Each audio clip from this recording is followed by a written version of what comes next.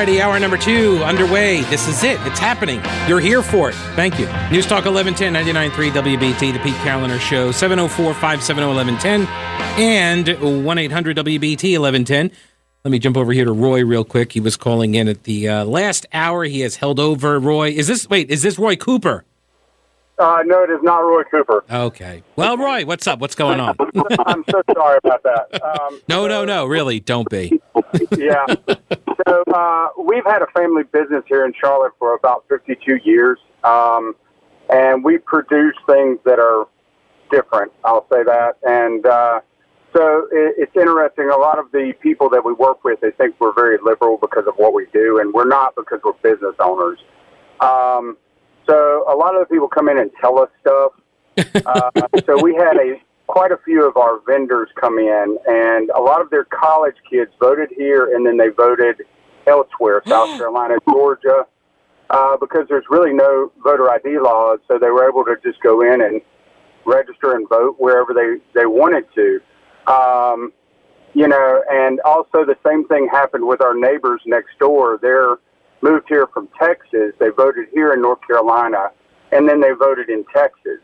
So for someone to say, oh, we don't really need voter ID laws, I think that's a little bit of a stretch to try to convince people that, it's so hard to get a license or any other form of ID to walk in there and show someone something before you actually vote. Mm-hmm. So, that's just a few examples that we ran across in the last election. So yeah, I totally agree with you, and I'll take all my comments off air, okay? Okay. All right, Roy, I appreciate it. Best of luck in the business as well. Well, I mean, he's been doing it for 50 years, so I'm sure they don't need luck. This is one of the concerns about letting college kids vote where they go to school. And it's why Democrats are always trying to register college kids. It's because they are typically more left of center, right? The college kids are going out and voting for Democrats in the areas they attend college. So they're actually transforming the towns. Like, all right, I went to Winthrop University in Rock Hill, and I was, from New York. I was not allowed to vote in Rock Hill elections, though. If I wanted to vote, I had to mail in my ballot absentee back in New York. And for that first election was 1992, I think. And it was the presidential race of 92. And I did not send it back in time. And so I was disenfranchised. I didn't get to vote. My vote did not count. And subsequently, after that, I established residency in South Carolina, and then I was able to vote and get in-state college tuition rates. So, right, that's the way you're supposed to do that, and there is a legitimate argument, and I know there are a lot of lefties that disagree that this is even a legitimate argument, but it is that if you don't have permanent residency in the college town that you are temporarily residing in, you should not be able to affect the direction of that society, of that town, because you're not going to be there. Now, if you would like to get rid of your residency in your home state, where you are, I would note, probably, declaring residency because you are a dependent of your family, of your parents at that point, right? Then you should be giving that up and voting in the place where you attend college. Now, the counter argument is, well, no, they're living there and they were there for 4 years. And if you had moved to someplace, you're going to spend the majority of your time there for 4 years, then you should be able to have that kind of influence and impact on your local community. I understand that argument as well. But then you got to give up the residency in the other state. And this is why that cross-check system is so important. And I have yet to hear a compelling argument against a cross-check system. The state cross-check system, which is, hey, South Carolina, we're North Carolina. Why don't you give us a list of your voters? We'll give you a list of our voters, and then we can run them through the computer machines and have them check to see if there are any matches of, last name, first name, last name, and last four of social and birth date. Because if you do that, you're going to catch anybody that's still registered in both places, and you're definitely going to catch them if they vote. Why don't we have that? See, like this idea that voter ID is going to catch everybody who's cheating, it's not true. Right? It's not going to catch all of the fraud. It's not designed to. I mean, if somebody's in a different state and they come here, they could vote, as Roy was saying, they could vote in both states. So voter ID is not necessarily going to catch that, unless, of course, they've changed their residency and now they have a driver's license from the new state. See, but in North Carolina, our legislation, much like all these other states, is they'll accept a student ID, which, of course, is asinine because a student ID doesn't show you a residency. It just says I'm enrolled at this college. That's it. My student ID never had an address, even when I lived off campus. So what does that mean? So if I'm, especially in a border town, if I'm living in Charlotte and I'm going to college at Winthrop, then I get to get a Winthrop ID. So what, I can go vote in Rock Hill? Like, this is the stupidity of using student ID because it doesn't show residency. And even if it did, we need a safeguard so kids aren't voting in both places. Let me go over here to RC. Hello, RC. Welcome to the show. Hi, Pete. Hey. This is so stupid to me. I am from Ohio. We had to show our driver's license when we registered. We signed our names, the ladies at the voting polls. We gave them our, like wherever our voting poll was, you gave them your driver's license. They checked to see if that's where you live. Mm-hmm. They checked that was your signature, and then you went on to vote. I moved down to North Carolina about 5 years ago. I go to the voting poll, give them my ID, and they're like, "What's that?" I said, "To show you who I am." The lady looked at me like I was insane. Mm-hmm. I'm appalled that this is the case. In fact, when I left Ohio, I got a notice because I hadn't voted in Ohio and said, "Hey, did you move?" I'm like, "Oh, yeah, I'm sorry. I forgot to let you know." So Ohio let me know that I missed the voting cycle. And I said, "No, I'm living in North Carolina," gave them my address. It's pretty simple. I don't understand. Either you have a driver's license or you get some kind of a state ID. Right. It is not that hard. I went to college and I still had to do a provision, like a absentee ballot. My daughter went to school in Pittsburgh, Pennsylvania, and she would send in a absentee ballot because she was not a resident of the state of Pennsylvania. Right. No, these are very simple measures, and I appreciate the call, RC. These are very simple measures. When you stack them together, they create security around the system, and that breeds confidence. Now, I'm really going to make you mad. The state of North Carolina, the legislation that is being argued over, and it's the funding for it is actually in the budget. They actually will come to your house to give you the ID. They will do that for you. They have a mobile ID unit that they want to send out to do this, to help people who can't get an ID. There is literally no more argument against it. A split 3-judge panel, so 2 of them, blocked North Carolina's photo voter ID law on Friday, ruling that the policy is discriminatory. The law, Senate Bill 824, requires voters to present a photo ID in order to vote.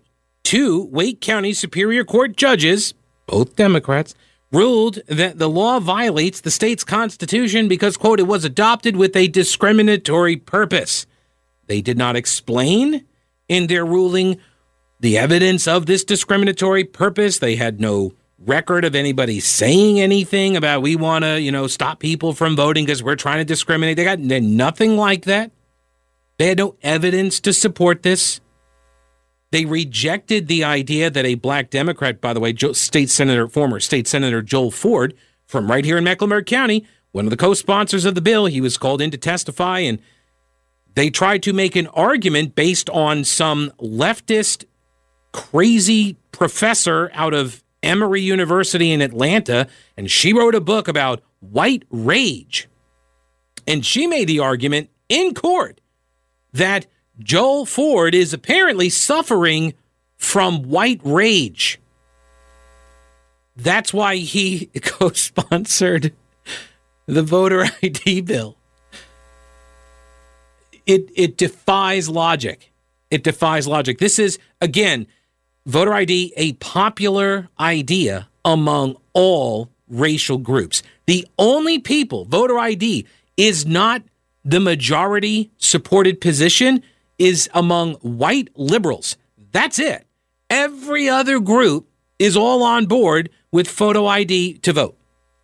Especially in North Carolina, where you've got so many different types of ID that you can use. It's kind of ridiculous. They have created one of the most liberal voter ID regimens, or regimes, I guess you would say, in the entire nation. And it's still not good enough. You almost get the sense that nothing's good enough, because, of course, nothing is. The whole point is to rally and motivate a base by saying Republicans are racist. Now, I should also point out here that there are probably lots of stupid people that actually do believe this to be true. They do believe it. But there are a whole bunch of other people that are using that stupidity in order to motivate and agitate. And I know this is going to be a lot to ask, but for folks who are covering the back and forth on the voter ID stuff and, the legislature in general, I make this plea. Consider just for a moment, as you are contemplating your stories and you're writing it and you're going to do some interviews or whatever, I just simply ask, please consider the possibility, as remote as it might be, that Democrats are actually behaving in a partisan manner.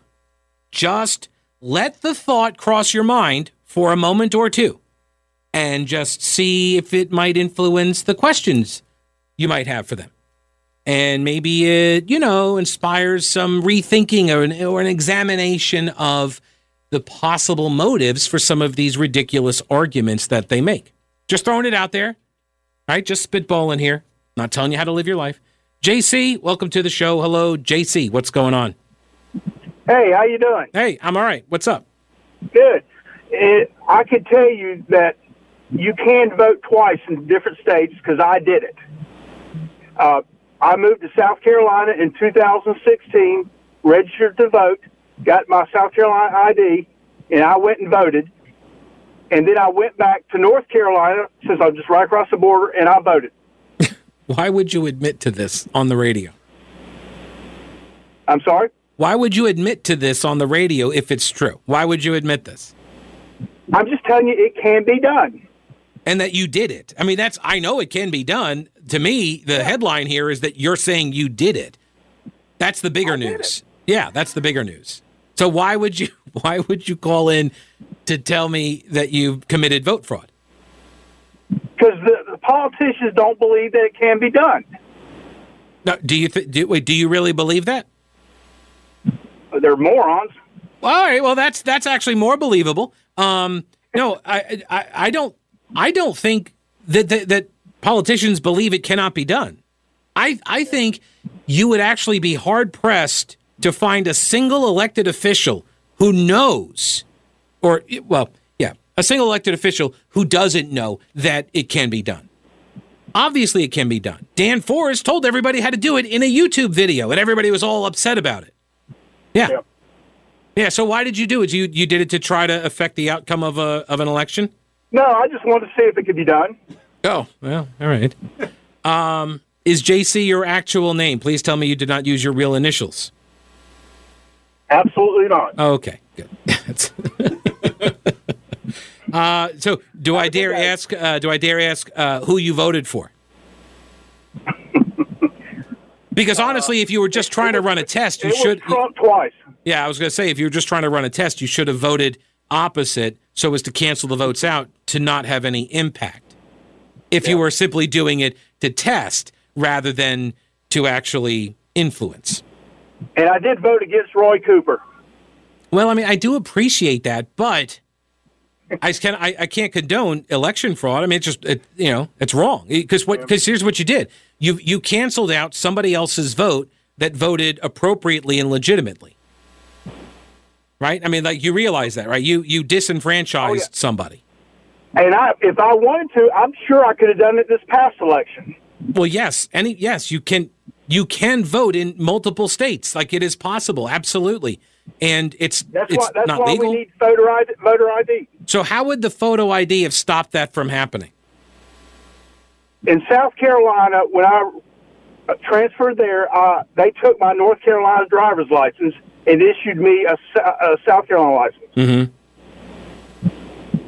And because you didn't have the license, you were able to go vote in person in North Carolina.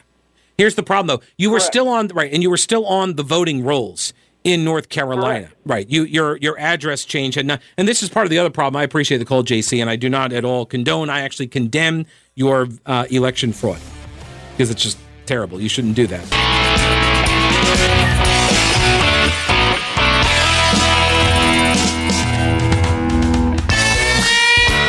All right, what do you say I get to actually some of the court ruling? How about that? Yeah, all right. It's exciting stuff.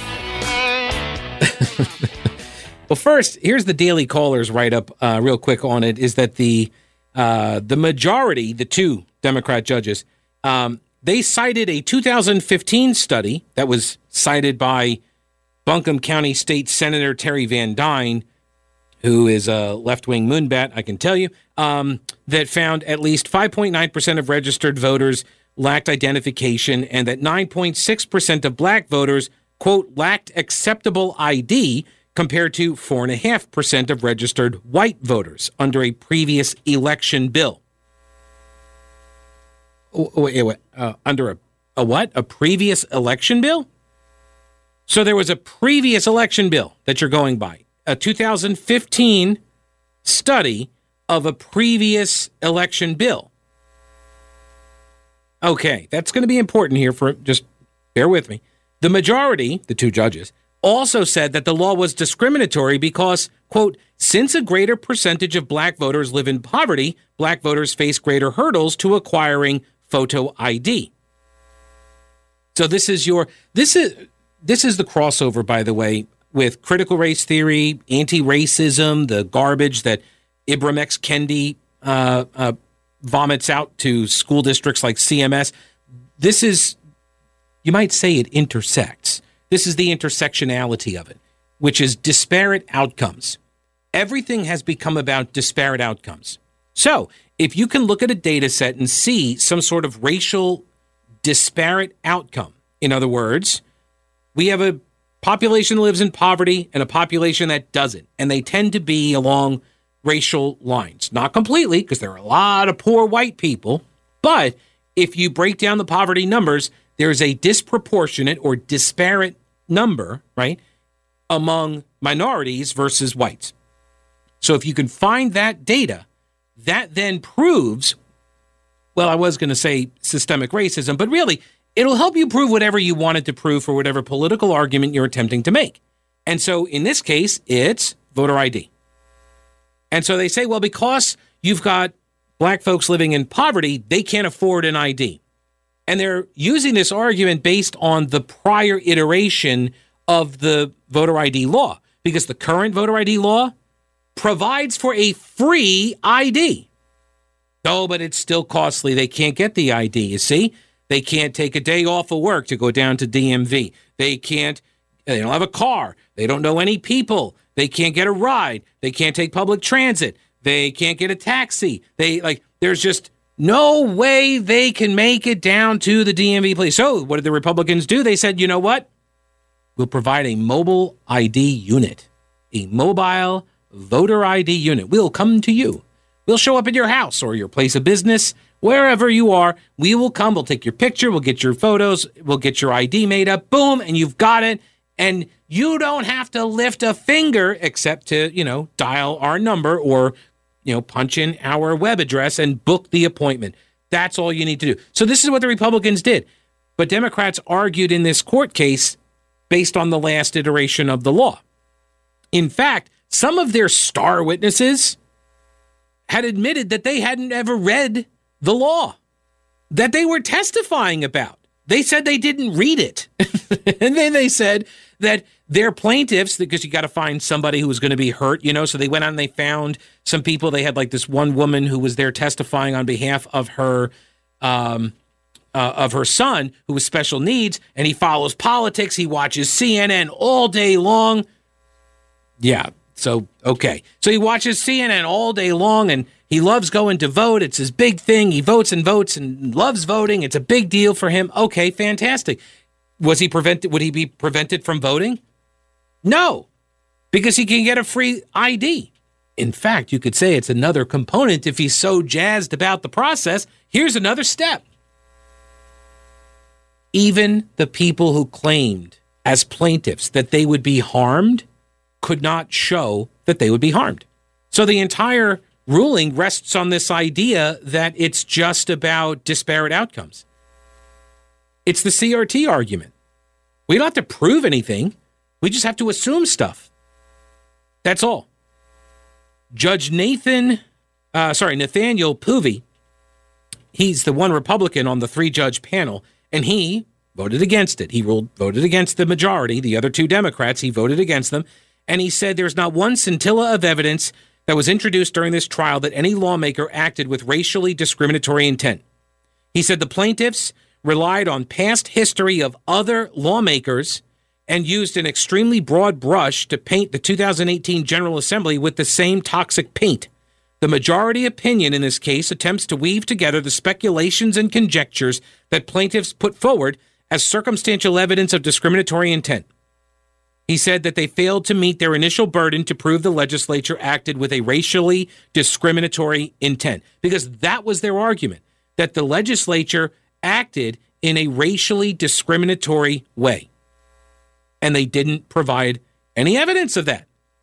But who needs evidence?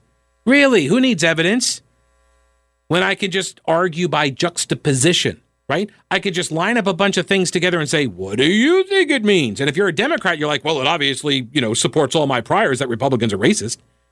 And that's what the Democrat lawyers with robes did. That's what they decided. 2 Wake County Superior Court judges decided that the entire legislative body that voted for the voter ID, including the black Democrats, they were all racist. Racially discriminatory intent. What the white rage and all. Black people who are experiencing white rage. This is all, and to judges, this is believable. This is how silly it has become. It's not even. It's now starting to proceed into the territory of dangerous. Like at first, it's like, oh my gosh, how silly! You're an idiot. Now it's like, oh my God, like you're dangerous to the society if you're thinking like this and you have authority to make these types of pronouncements. God help us all.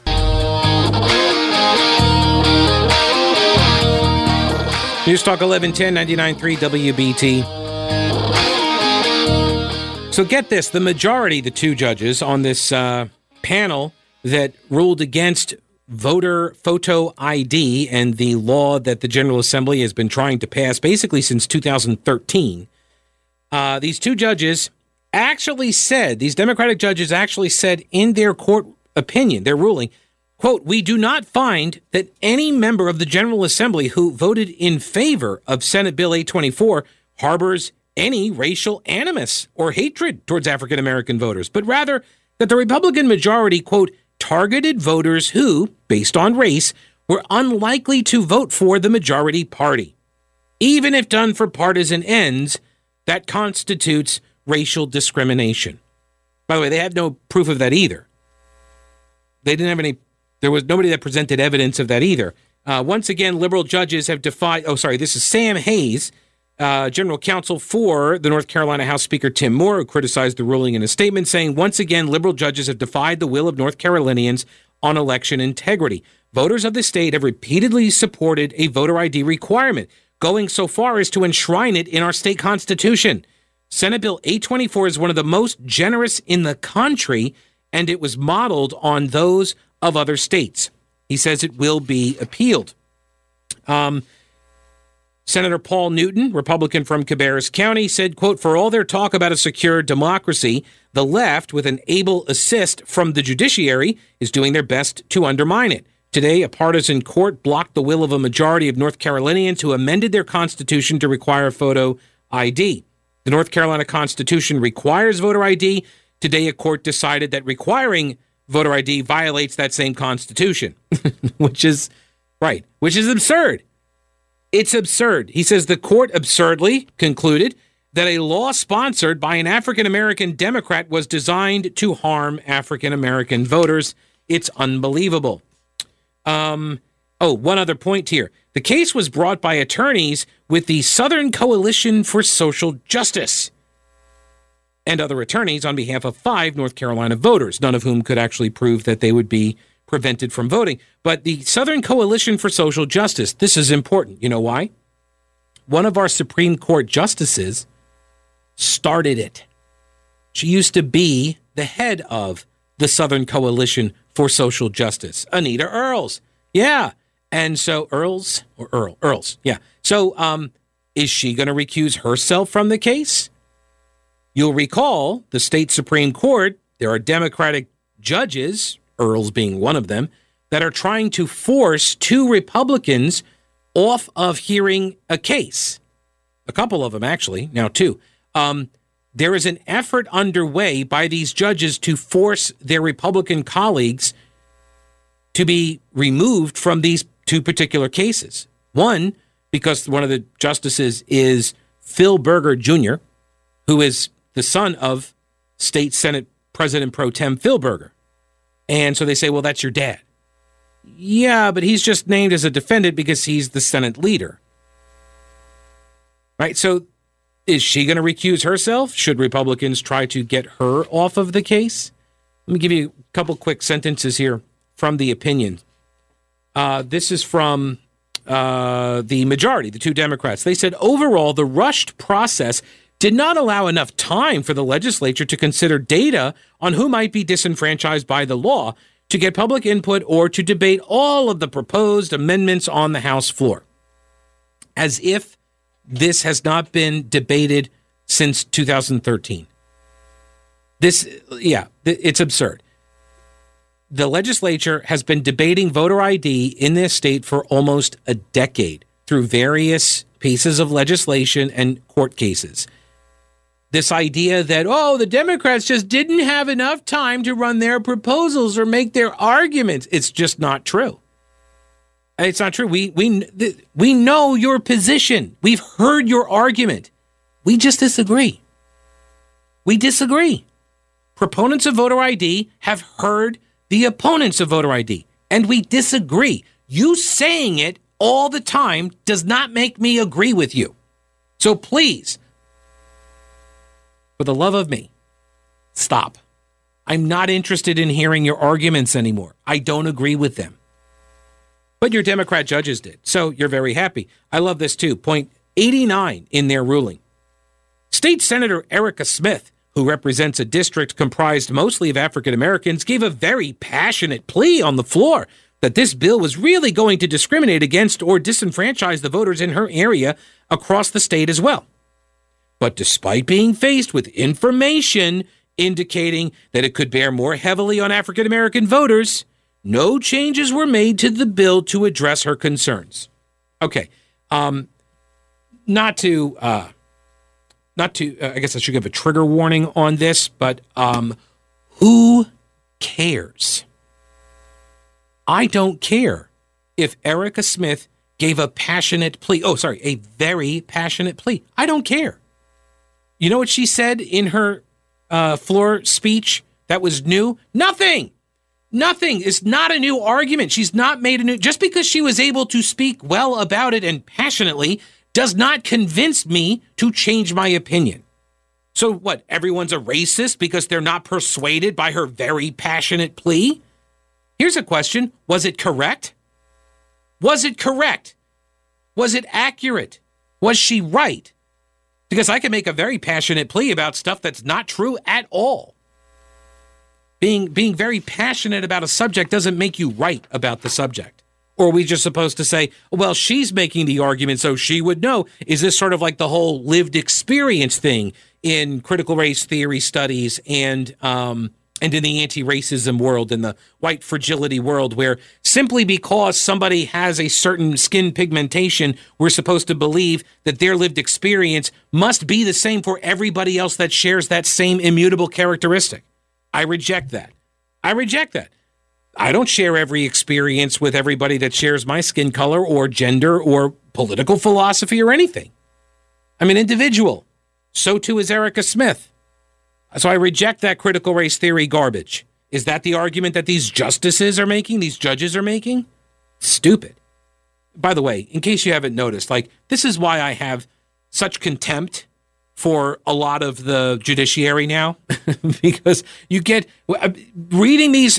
It's the worst thing I ever started doing was actually reading the court opinions by these lawyers, judges. It's one of the worst things I did, because when you start reading this stuff, you're like, you guys are just making this stuff up. And they are. They go on to say the General Assembly was under no legal mandate to enact legislation. It was in the Constitution. They ran on an idea. They won. They said, we're going to do it. They were blocked from doing it. They went to the voters and they say, hey, do you guys want us to do it? And the voters said, yes, overwhelmingly so. A landslide, as a matter of fact. And they said, yes, we'll do it. And then they went and did it. And you don't like the fact that they did it. They say, as discussed, implementing legislation for other successful amendments was deferred until 2019 legislature was seated. Yeah, because they had an idea that the governor and the Democrats were going to veto it for political reasons. Again, please just entertain the idea just for a moment that maybe Democrats behave in a partisan fashion and that their argument against voter ID is not actually rooted in some sort of everybody's racist kind of argument. It's actually about political power. Stick around. News is next.